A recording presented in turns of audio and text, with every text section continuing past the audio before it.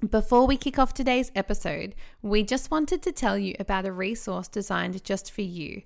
Lana Hirth has put together a simple guide to optimizing your nutrition and feeling the best you can. And it's free. Head over to lanahirth.com to download the New Mums Nutrition Checklist. Now, on with the show.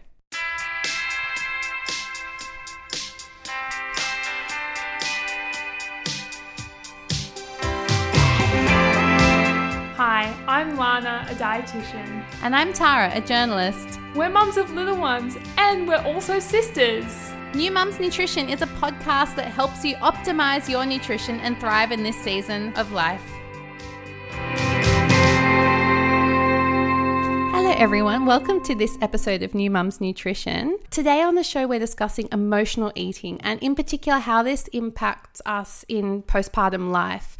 Now, if you're thinking emotional eating, that sounds like something I've done, you're not alone. Lana, can you tell us how many of us are emotional eaters or have struggled with this at some point? Yeah, so the research suggests around 70%, but I think it even potentially could be higher than that. But around that 70% is, we have really clear data to show that, which actually means if you're emotionally eating, it's actually normal, and it's more common that you are an emotional eater than someone who's not. So you're not alone in this, is what we really want to drive home today. Motherhood is so challenging at times. It can be really stressful. And so what we want today's episode to do for you guys is to give you one less thing to worry about. Of all the things we could worry about as new mums, we just don't want food to be one of those things. And because this is a really massive topic, we're actually joined by a special guest today who's going to help us dip our toes in and start this conversation. So I want to introduce you all to dietitian and nutritionist Lindy Cohen. Hi, Lindy. Hey, thanks for having me. I'm so happy to be here.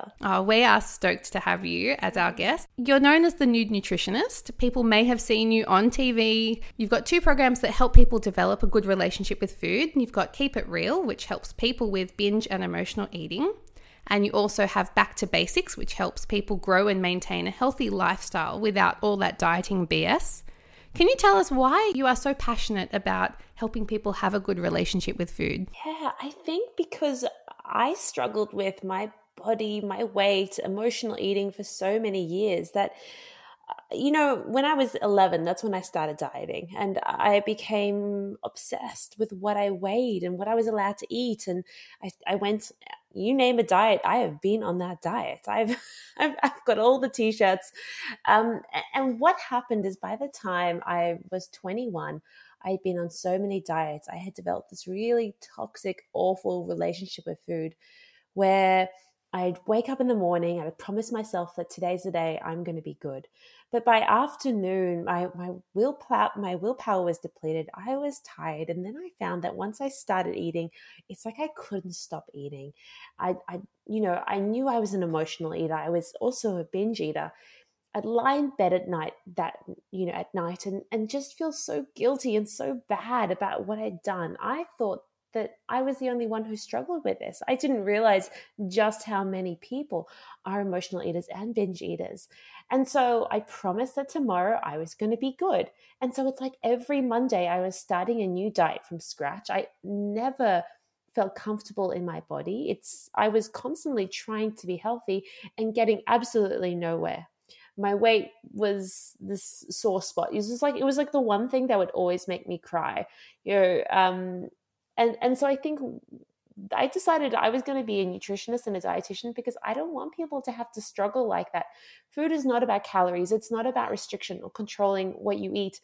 Food's something that's meant to make us feel good. Exercise should be enjoyable. And so everything I do is especially for that person who's been a dieter, who's emotional eating. I've been there. I get it. It's not as simple as like waking up in the morning and just trying harder. There are strategies, there are things that we can do so that eventually one day you do become someone who eats when they feel hungry. They don't feel stressed about food. And those unicorns where, they have a couple of bites of dessert and then they feel satisfied. They push the rest away because they know that anytime they want food, they're allowed to have it. That is what you could become. So that's the goal. And there's so much freedom in that. Like, doesn't that just sound so good? And I think that's why I love working with people one-on-one, because like you get to walk through that transformation with people, and actually show them there is a different way of doing things. Now, you know this especially because you're also a mum, Lindy. Can you tell us a bit about who's in your family? I am. I've got my sweet little boy. His name's Leo. He's 9 months old, and I love being a mum. I can't tell, is being a mum getting easier or am I just getting better at it? I can't tell. That's not to say that I don't struggle with it, but it is getting a little bit easier now than those first newborn moments. I work with my husband, and he's like, he's a really nice hands-on dad, so we kind of do it together. Oh, that's beautiful. Now, there is a question we like to ask our guests, and it's a fairly new one, so we haven't asked too many guests yet. But if you had to pick a song to represent your birth story, what song would you pick, and why would it be that one? I think my birth story song would be Let It Go, Let It Go from Frozen, because I had this dream of a really beautiful natural birth where I did hypnobirth, I did calm birth, and then I ended up with an emergency C-section. And do you know what? I still consider it a really positive birth. It wasn't the birth I dreamed of, and that's why Let It Go is my song. I had to let go of that idea, that vision I had, what I call the movie in my mind, about how I thought my birth was going to go, and I had to embrace how it really turned out. And as a result, I feel quite happy about how my birth turned out, how his birth turned out. And yeah, it's something I think next time, I think I'll keep that in mind when I go into my next birth. That's a really positive way of looking at when things don't quite go to how you were hoping they would go. And now for the rest of this podcast, I'm sure I will have Frozen in my head. I'm so sorry. It's better than Baby Shark. So. Oh, thank you for not picking Baby Shark. I'm curious to hear the birth story behind if anyone does pick Baby Shark as their birth song, though. So let's get on to the topic of emotional eating. And Lindy, can you give us a bit of an explanation as to what you would define emotional eating as? Okay, so emotional eating is when, let's say you've had a hard day, maybe you're stressed, maybe you're tired, you might come home and find that food is something that you use to help soothe and sometimes numb those hard emotions. In a way, we eat as a coping strategy. It can help be a form of escapism sometimes. It might not necessarily happen in the afternoon. It's just that a lot of people do tend to follow that pattern of feeling quite depleted, especially if your willpower was kind of strong in the beginning. And then you get into the afternoon, you're tired and you're feeling like you've had a tough day. That's when food can sometimes feel like it's a comfort.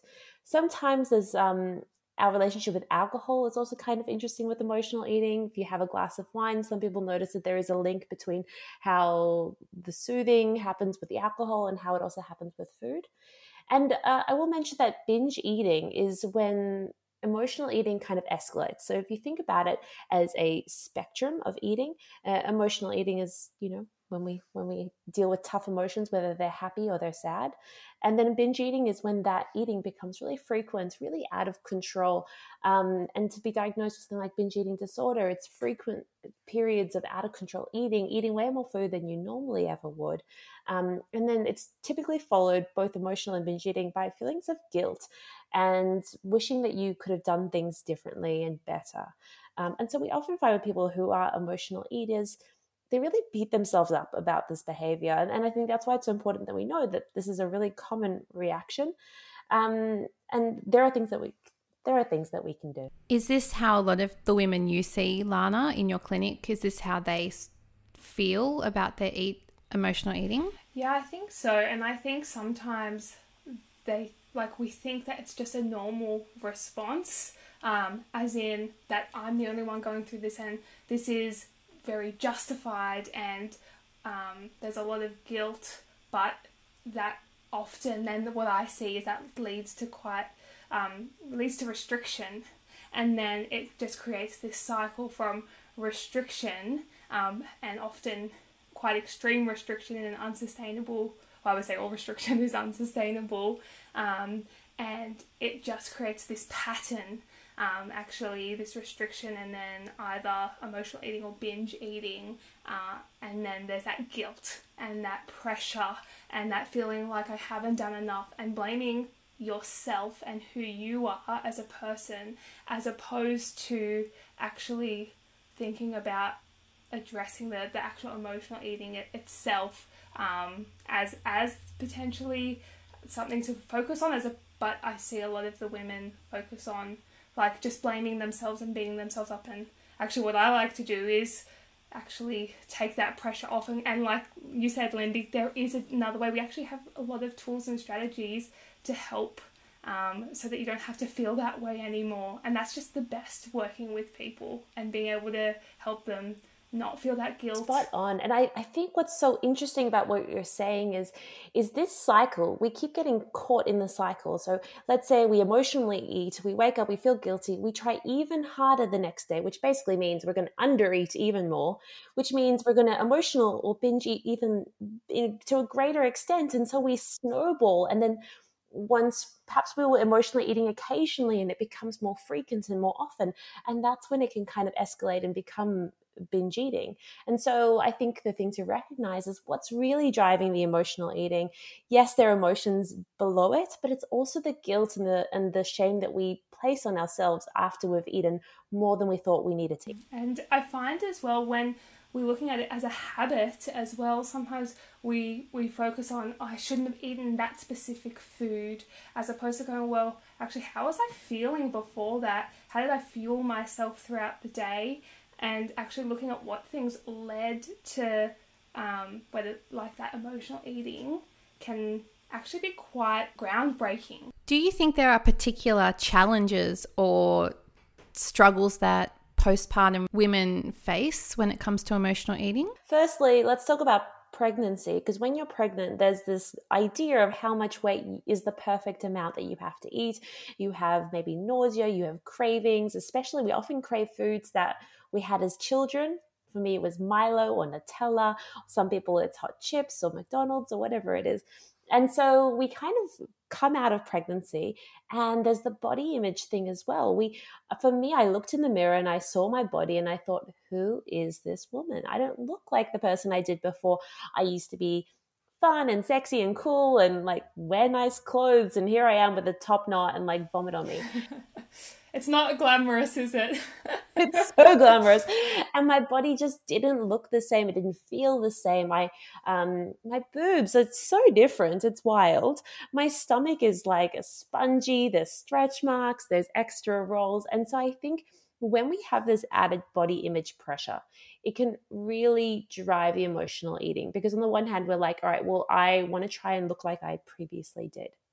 So there's that aspect. Then there's also the aspect of being a mum is damn tough, and you are sleep deprived. And we know that when you're sleep deprived, it changes your hormonal regulation. It makes you more hungry. It reduces how much you feel satisfied when you do eat. Add into the equation that you may be breastfeeding, which means that you are thirsty and ravenously hungry like all the time. Mm-hmm. And it's such a tricky situation to navigate. So you're operating on very minimal sleep. You have this increased hunger that you normally don't have. You have the pressure of body image. And basically what we have created is an environment that can be perfect for emotional eating to happen and to really kind of go into overdrive.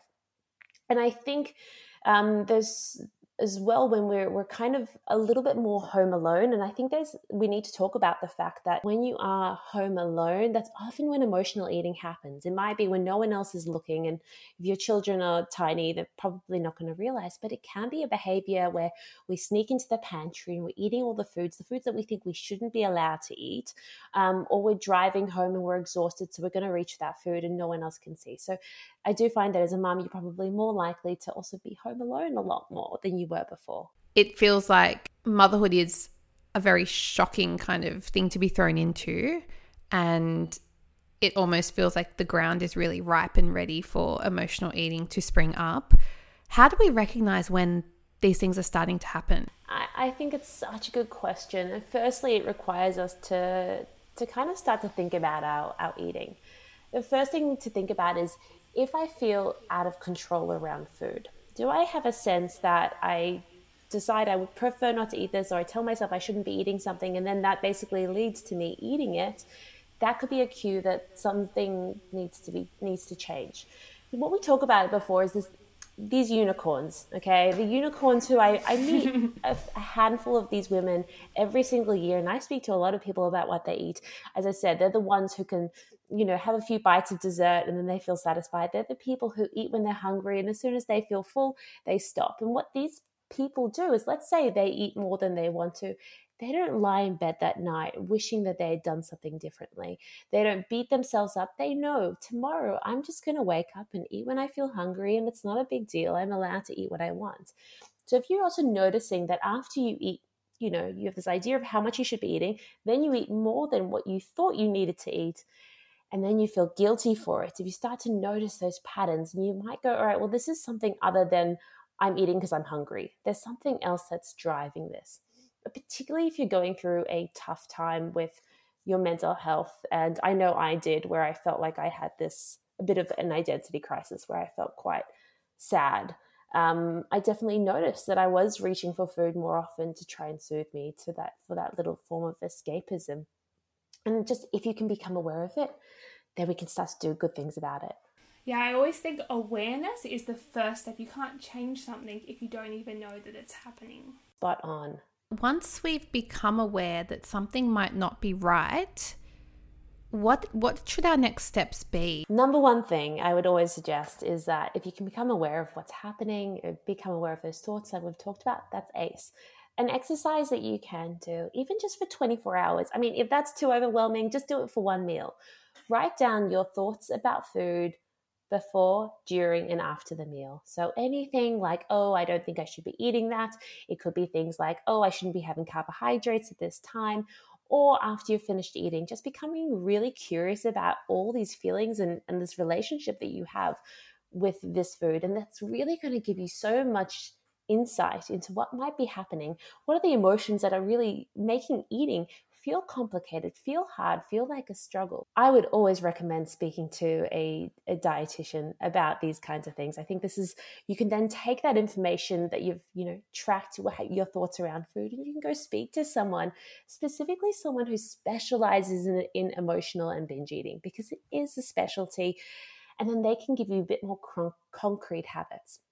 But something that they'll probably take you through is this idea of intuitive eating, this idea that your body has an inbuilt system for helping you eat the right amount of food for your body, and it's called your hunger. So they'll teach you probably how to track your hunger, how to use a hunger scale to rate your hunger before eating. So we can stop being in our head around food, going, should I eat this? How much am I allowed to eat? What's the correct portion size?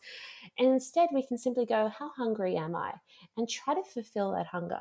So often we get into this habit of eating by the clock, eating because it's a meal time. But when we kind of strip nutrition back to basics, we can just tune into listening to our hunger. If you've been dieting for many years, this is going to be really hard. Diets tell you you'll never feel hungry again, or perhaps your parents told you you have to finish everything on your plate.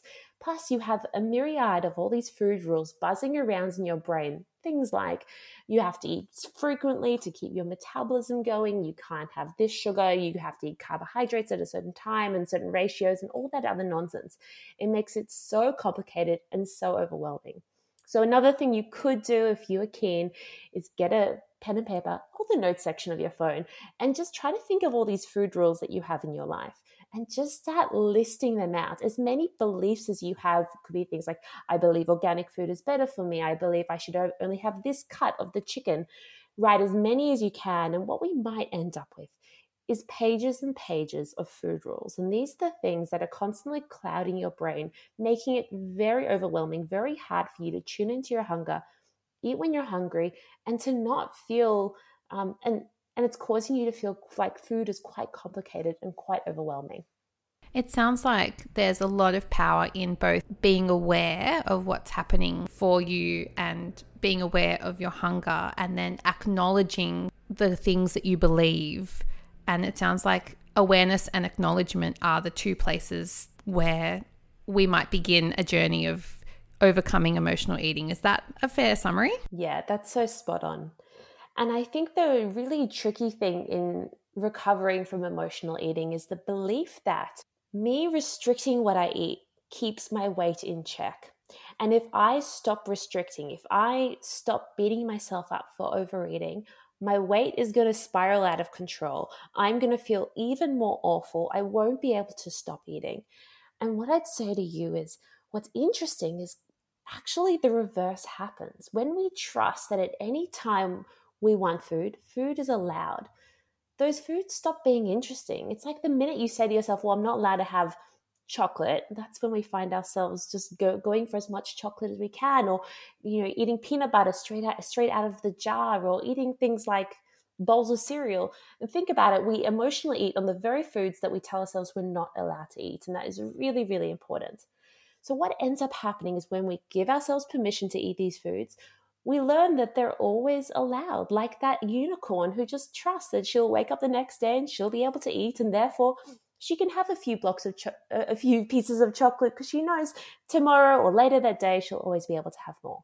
And so what if these very strategies that you were using to help, quote unquote, manage your weight, what if they were the things that were actually driving you to emotionally eat? What if they are the very things that are making it harder for you to feel in control around food? And what if by doing the opposite of what you're doing, which is, dieting and telling yourself that you need to eat differently, what if you let go around food? Maybe you get a little bit more control around food. And that is often what we see when I'm helping clients. And it's, to be honest, pretty life-changing stuff. Is that something you've noticed as well, Lana, with your clients? Yeah, it can be really powerful. And I think it takes a lot of bravery to ditch those rules and to try something that's new and different. Because like you said, Lindy, we've been told for our whole lives that this is the way to control the way that you eat and to not trust our bodies. And so there are like concrete steps that we take people through, because even, we make over 200 food decisions a day. And so if you've got all these rules, even as you said, it might be that, you might believe organic is better than non-organic, even if those things might just be playing around in your mind with every food decision you make. How exhausting is it?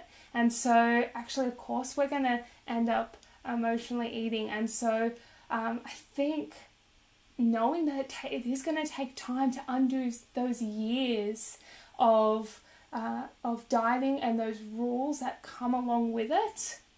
But I think it's a worthwhile investment. It's worth,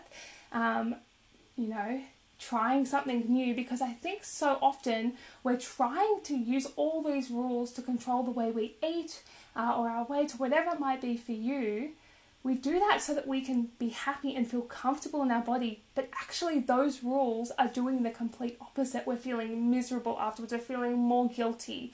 And so I find people come to me when they're like, I can't take this anymore. I don't want to be beating myself up anymore. And it's amazing how far people can come, and actually some of their fears around needing those rules to control their eating, actually, once we tune them into their hunger, it's amazing, actually, that they can learn to trust their own body. It sounds also like by starting to do this hard work, particularly if postpartum period is when you start to become aware, acknowledge, start to reverse some of these things you've been told, it's actually generation changing as well, because that then informs how you speak around your children. And even though your children might be 6 months, 9 months, they'll be toddlers one day, they'll be 5-year-olds one day, and hopefully as they grow, hopefully they'll learn a different approach to food, one that is guided by hunger and intuitive eating and fueling yourself in a way that makes you feel good and is not driven by guilt and shame and the things that drive us to actually treat our bodies badly. I'm so glad that you mentioned this, because this is right on the money. I think the best way that we can help our kids be healthy eaters is by role modeling it to ourselves. Now, if you're our age, I'm 31, so if you were kind of born in the 70s, the 80s, or the 90s, there's a chance that your parents were hit the hardest by diet culture. I did a poll recently on my Instagram where I asked my followers who are similar age to tell me if someone in their family or their friends, someone they knew, had negatively commented on their weight or their body while they were growing up. And 89% of people, which was about 7,000 people, had their hands up being like, yes, that happened to me. So I think we probably grew up in a culture where our parents were surrounded by diet culture. They probably would say comments like, should you really be eating that? Maybe they comment on how our body looks. They were probably counting calories in front of us. And so we didn't have that role modeling going on. And also, we've grown up in this crazy social media age where we're constantly being told that we need to look a certain way in order to be healthy, in order to be happy, in order to have a fulfilled and rich life, which is ridiculous. And so the pressure on us has been immense. Now, what's exciting to me is that we could be the generation that ends that, where we don't say those comments to our kids, where we don't judge other people's bodies in front of them, where we don't tell them, oh, mommy feels fat today. And I know that's hard because sometimes, you might have those thoughts. There are going to be days where you have bad body image days. You wake up and you say, I feel fat. And that's not actually a reflection on your body. So body image is completely separate to your weight. And think about it like this. Have you ever thought about a time in your life where maybe you were like your slimmest, you see photos at that time and you go, I looked so good. But if you think back to the time, you probably hated your body at the time. I look back at those photos and I go, I loathed how I look. I was worried about wearing a swimming suit that week. I felt really bad about my body. Body image has actually got nothing to do with what you wear. It's about your perception of yourself. And so I think if what we can do is we can start to understand that there will be days where you have bad body image days. It's not a reflection on your weight. And rather just having some coping strategies so we don't have to, say to our kids, mommy feels fat today, I feel really awful. But, if you must speak to your partner about it, speak to a dietitian, speak to a psychologist about that, because it's all big stuff to do. And in that way, by developing our own healthy relationship with our body, healthy relationship with food, our kids are going to watch us and go, that's the way it is. It's not about shame. It's not about guilt. It's not about trying to fit into jeans. It's about feeling good in our bodies. I think that's really helpful that you articulated it like that. I think many of us grew up in families like that. And our parents did the best they could with the tools that they had. And our role now as mums, and, for any dads who are listening, although I doubt they are, but if you're a dad, hey, hit us up, let us know. But for any parents listening, part of our role is working on ourselves and giving ourselves tools so that we can then help our children to grow nutritionally and emotionally so that they grow into really great, well-rounded people. And we are in such a privileged position that we have access to so many different tools that our parents didn't have. Our parents didn't know there was a different way and that they didn't have to listen to these diet rules. Our parents didn't know, and it's not their fault. They did the best they could with what they have. And we always say when you know better, that's the first step to doing better. And so obviously there's a lot more to it, but actually we're really grateful, Lindy, for you coming on and share and talking about your experience, but also unpacking emotional eating for us, because that really empowers us, all of us, to be able to make a change for our kids. Now, before we completely wrap up the show, Lindy, we can find you on Instagram at nude_nutritionist. And do you want to tell us a bit more about Back to Basics before we finish up? Yeah, so Back to Basics is my app. And honestly, I was looking out into the health world, and I just think there's so much nonsense out there, so much diet noise. I didn't find that there was a way for people to learn how to be healthy without getting stuck in all the diet bullshit. And I wanted to make our lives easier. I mean, our to-do lists are long enough, and I don't know about you, but trying to work out what's for dinner every night is pretty exhausting. And so in Back to Basics app, it gives you these really simple, easy recipes with ingredients you probably already have on hand. What's really cool about the app is that You can click a button, you can get all the ingredients added to your online shopping cart, you can shop them in store or get them delivered. So it's really about saving you time in the kitchen. And at the same time, I'm helping you relearn a new way of thinking about food with these step-by-step videos so that, you don't have to have anxiety and stress and guilt around food. Food can be relaxed and you can become one of those unicorns. And you can try the app free for 7 days. And the thing that, if you're pregnant or postpartum, you can also do back to basics. I have a pregnancy version of it with trimester-based safe workouts, Pilates and yoga, about 100 workouts that you can do and stream online, physio support, and also postnatal support as well. There's a Pilates rehab program for after you've given birth. All the recipes are pregnancy friendly, pregnancy safe. So I basically support you to slowly rebuilding your strength to get back to feeling like your old self or your new self. I've been actually using the Back to Basics app for, goodness, it would be close to a year now. I think it was about a year ago that I signed up originally. Yeah, we both signed up and we both pay for it. And I think, yes, it's an amazing resource. I really like having something to recommend to people that isn't just going to put them on a new set of rules, which are just the old rules rehashed and, oh, look, they're now, counting in numbers and now they're counting in apples and now they're counting in whatever symbol indicates food is good or bad. So I really appreciate having something that is a very refreshing change from that kind of stuff. And if you want to find out more about it, head to whatever app store you use, search up Back to Basics, or head to lindycohen.com. Let me spell that for you because it's Lyndi. Cohen is Cohen, so lindycohen.com as well to find out more about what Lindy does in the week and how she really helps people have a good relationship with food. I think sometimes it's just helpful if you're feeling like you're caught in a rut of cooking the same things every single night. Sometimes it's good just to get some inspiration that that is approved by a dietitian and nutritionist, and it's easy too. I can attest to that. It's super quick and easy. So if you're looking for something, if you're feeling like dinner times are a struggle and just you don't have the mental energy at the moment, can I highly commend that to you. Thanks. It's so nice to hear that feedback. Well, that brings us to the end of this episode. Thank you so much, Lindy, for joining us. Thanks so much for having me. This episode is brought to you by Lana Hirth. She's an expert pre- and postnatal dietitian. All the information on New Mums Nutrition is general in nature and does not replace individual medical advice. Come and join our Facebook group, New Mums Nutrition, and download the New Mums Nutrition checklist from lanahirth.com. Please subscribe, leave a review, and share us with friends so that more women can optimize their nutrition in a realistic and achievable way. Bye for now.